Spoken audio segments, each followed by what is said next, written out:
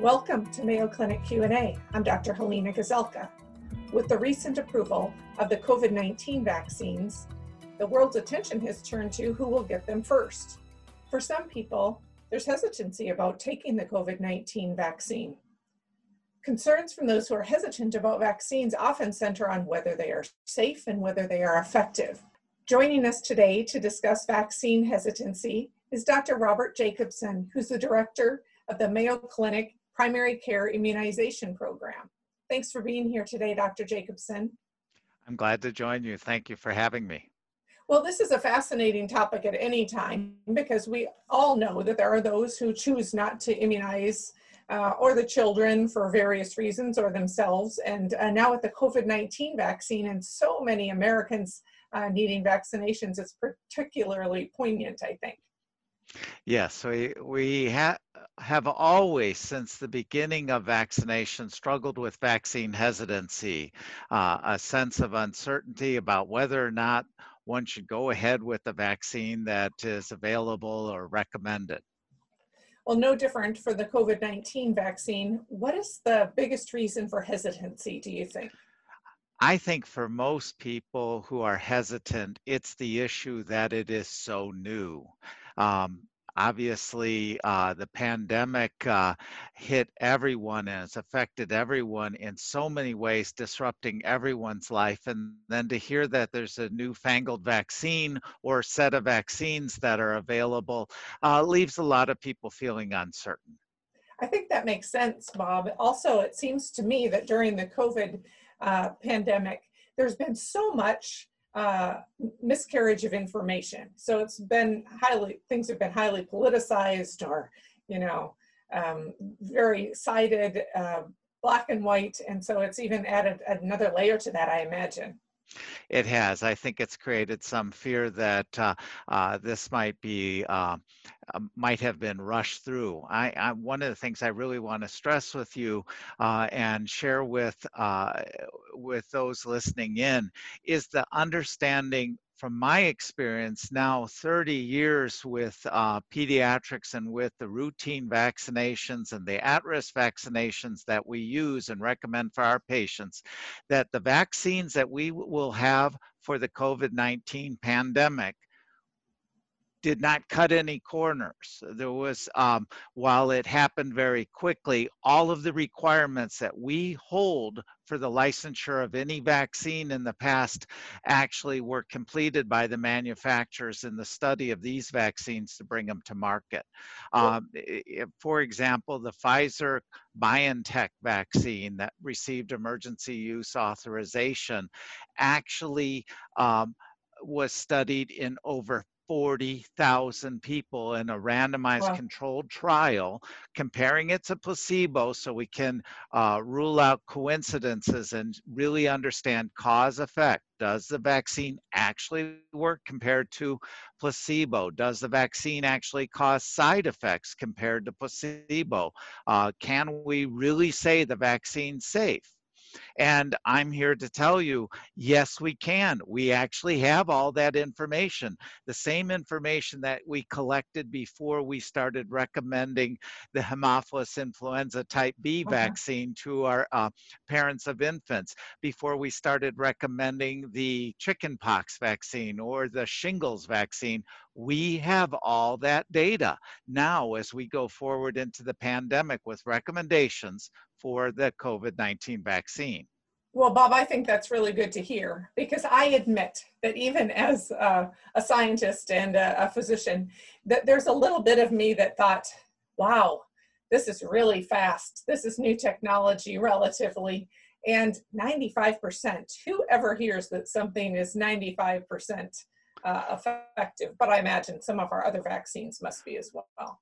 Well, we have the human papillomavirus vaccine that approaches 98, 99% effectiveness for some cancers in terms of preventing the HPV infection that prevents the cancers. We have other vaccines that we use that unfortunately are more at the 50% level. One of the things that speeded up the process for the manufacturers here was the fact that the vaccine was so effective. Mathematically, it's a lot easier to show a vaccine is effective if it is at the 95% ballpark than at 50%. It takes more patience, it takes more time to show a vaccine is better than placebo half the time. When it's 95% effective, very different sense. Well, I Now, have a question the other, about that, oh, go ahead. Bob. I'm just going to interrupt you for a minute because we say that it's effective, 95%. However, weren't the people who were trialing the vaccine and testing it, weren't they wearing masks and socially isolating like the rest of us are? We know that flu has been decreased due to a number of those measures this year. So couldn't it be true that it looks more effective than it really is? That's why we do the randomized controlled trial, because of the 43,000, half of them only got saline injection. That 95% is a comparison of the rates of disease among those who got the vaccine as compared to the placebo.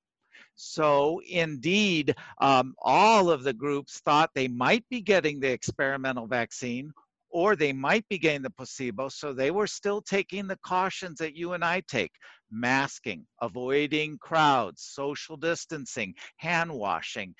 And yet, even with all of that, the vaccine, in addition to all of that, reduced the risk of disease by 95%. So the And that's people, how we can feel confident about the vaccine. and so Bob, the people who received the saline injection, they would have had a similar incidence of COVID developing over the study time period as others in the population would? Yes, wearing the masks and socially distancing, there's still very much a risk. That's why we need the vaccine. All of those measures are important, and I'm asking everyone to continue doing those as long as we have circulating COVID-19. But the vaccine, in addition, dramatically reduced the risk. Well, you did mention earlier that this has gone through fairly quickly, and I'm wondering, how long does it last? Are we going to have to get this vaccine again, the flu vaccine we get every year, for instance? Yes, and you know, one of the problems with any newly licensed vaccine is figuring out the durability. Only after the chickenpox vaccine was in use for a good 3, 4, 5 years did we know we need to boost it after 5 years. Similarly, with the meningococcal vaccine that we give all of our teenagers at age 11, initially we thought this looks like it's going to be good for life. The antibodies seem to persist long after vaccination, but after about 5, 6 years, it became clear you need a booster at 5 years. So yes, once we have it in use, we're going to learn about the durability of that immunity and when it should be boosted. That's one of the features of vaccine studies that will have to continue after licensure. But it's no reason to say, oh, I won't take the vaccine because it may not last. You know, it's one of those things where it will give you protection now. You need the protection now. If it turns out you need boosting, we'll get you that boosting later. Bob, does mutation of viruses have anything to do with the potential need to repeat it? And is that why we repeat the flu vaccine every year? These are really different cases. With the COVID-19, we've not seen huge shifts with the viral genetics that would suggest that we're going to need to come up with different vaccines that handle different strains. Very different issue for influenza, where we call it influenza, but actually the strains that emerge each year are different from the ones we've had the year before. And that rapidly mutating group of viruses, we actually vaccinate now with a vaccine that contains vaccines for 3 to 4 of the strains. That doesn't appear to be the case for COVID-19.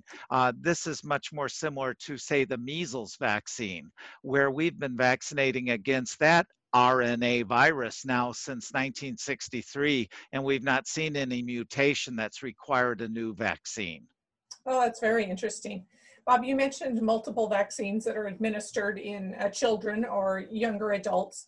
Now, I don't think that the COVID vaccines that we are seeing come through for FDA approval, yet have approval for young children. Is that true? And how does that affect them when they are returning to school and things like that? You know, as a rule in research with humans, we tend to say first, prove it's safe and effective in adults, and then test the children. We appropriately so treat children as a protected group. But now that we know the vaccine's safe and effective in adults, the manufacturers actually are rushing to begin trials in younger children. Pfizer recently began studying children 12 years and older, and Moderna will this December in 2020 start studying children on 12 years and older. So far, what we know is the Pfizer vaccine is very safe and effective in people 16 years and older. We will work down in the age groups and eventually have vaccines for infants. Really, we know that children often are asymptomatic and yet can still spread the disease. So it will be very important to protect children for their own sake, as well as to protect others around them with a COVID-19 vaccine. It just takes more time, more studies to get there. We never assume that a vaccine that works in an older person would automatically work in a child. We have lots of examples with vaccines where the rules are different for children than they are for adults. For example, a flu vaccine works very well in a 6-month-older, but only if you get 2 doses. If you give the flu vaccine to a 5-month-older, it's as though her body didn't even notice she was vaccinated. It just completely ignores it. By the time you're 10 years of age, you only need 1 flu vaccine to get that protection for the year, not the 2. And it turns out with the flu vaccine, you only need that double dosing a month apart the first time you start the series, that your previous vaccinations with flu have primed the pump. Isn't that Other interesting? vaccines, for example, chickenpox and measles, mumps, rubella, don't even begin to work until you're 12 months of age. The body just ignores them when you're younger. So we've got to be very careful making assumptions with age and vaccination. Okay. Bob, that leads me to another question. I'm wondering, is the COVID vaccine going to be recommended for pregnant women? Right now it is. Initially, the Pfizer study was not studied in pregnant women. They were purposely excluded. But we but the FDA took the data that Pfizer and BioNTech presented, looked at the raw data, did its own analyses, and examined very carefully what actually happened in real life, and made a decision based on what they saw in the data that we should proceed with pregnant people, knowing that we didn't have uh, pregnant people included in the study, but this is a vaccine that is not a live virus. It is an mRNA vaccine. The mRNA only replicates a few times in the cytoplasm, that outside material of the cell, and not in the nucleus where the genetic information is, and only in the lymph nodes at the end of the limb where you got your injection, and not all over in the body. So there's no reason to think that this would threaten the pregnancy or hurt the infant. Certainly doesn't change genetic information and pregnant people are at increased risk for harm from COVID-19. So putting that all together, our recommendation now is that this vaccine can be used in pregnant women if they're at risk for COVID-19. So for example, our healthcare workers who are pregnant are at increased risk for COVID-19 infection. I would counsel them that in most cases, they should go ahead and get the vaccine. Something else you said really perked up my ears, because I've had family members ask me, because this is an mRNA vaccine, doesn't it mean that it's going to incorporate into our DNA and change our genetic makeup? But that apparently is not so. That isn't so. We actually, a lot of people have pointed out, oh, this is the first time we've ever had an mRNA vaccine. But we've actually used the technology of mRNA vaccines to get immunity. For example, when we get a live viral vaccination with the measles vaccine, that's an RNA virus that goes into our cytoplasm of our cells, replicates a few times, makes some of the protein that we need to make antibodies against, and then our body gets rid of that weakened virus. And we're left with the immunity to the wild form of the measles. So our body actually has used RNA from injections to make immunity. We've been doing it for years and years and years with children and adults. This sounds a little strange, but in fact, if anything, it's purer and more careful. Instead of getting RNA from a virus, we're getting RNA synthetically from a lab, very purified. Um, because we can give just the RNA, you're not getting any of the other information of the virus. You're not getting something that can replicate and go on and on and on its own. You're just getting the plain RNA. So this is a very neat technology. It actually allows the manufacturers to make the vaccine very quickly and to make a lot of it. So it's actually really good news for us and not something scary. It definitely does not go into the nucleus. It definitely doesn't get incorporated into our DNA. It in fact is a very temporary phenomenon. That's why we need 2 doses of it rather than just rely on one to make our persisting immunity. So Bob, that's all well and good for the mRNA vaccines. But my understanding is there are multiple vaccines that are being produced by different manufacturers, pharmaceutical companies, and that they work differently. So how do we know? Should we be holding out for something better than what we're being offered right now? And will we get to choose eventually? Should we wish we could choose? I would counsel my patients, their parents, my colleagues who work with other patients. I would counsel our employees of our healthcare organization, get the vaccine that's available to you today. 300,000 people have died in the United States from this pandemic, and we're not even through the first year of it. While we could always hold out for something that might be different or improved, what we got is actually wonderful. What we have available through this emergency use authorization is worth taking now. Yes, manufacturers around the world are working on various different ways to vaccinate and create immunity. And in fact, we may find that in the future, some are better for some groups than others, or some are better for children than the vaccines developed for adults. We don't know that yet, and I certainly would not delay doing what I could to protect my patients and myself, holding out for something that might be different. I would argue take what we have available now and run with it. Bob, another question that has come up frequently is that of potential side effects.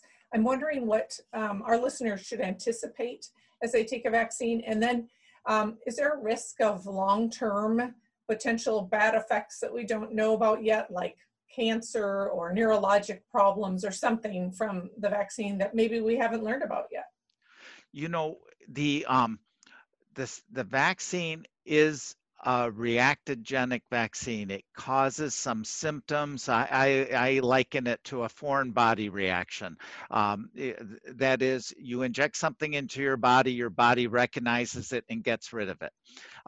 Now, there's a short period of time or while your body's getting rid of it, it's actually responding to the proteins that the vaccine made and making immunity. But meanwhile, your body's doing everything it can to get rid of that foreign body.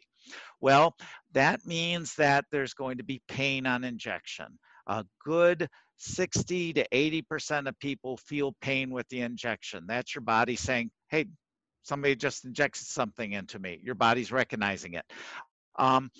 About, depending on your age, 1 out of 6 might get a fever.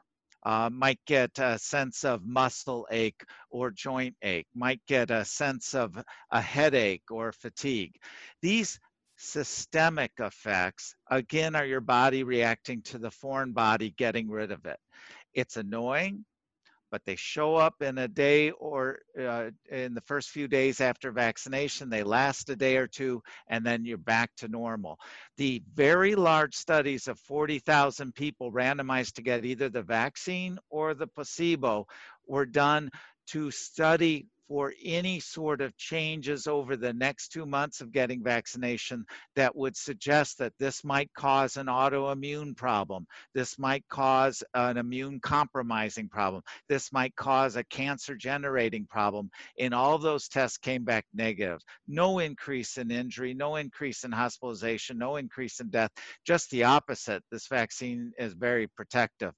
Now, if you put it along the line of all of the vaccines that we use currently and have used in the past, none of those vaccines ever were linked with causing a cancer.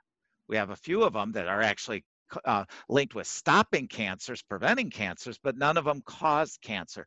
None of the vaccines caused autoimmune disease. None of them caused multiple sclerosis. There have been accusations, but when studied in a research design that would actually show cause effect, whether it's a case control study or randomized controlled trial, we have found no evidence that any of the vaccines we've used have ever gone on to cause that.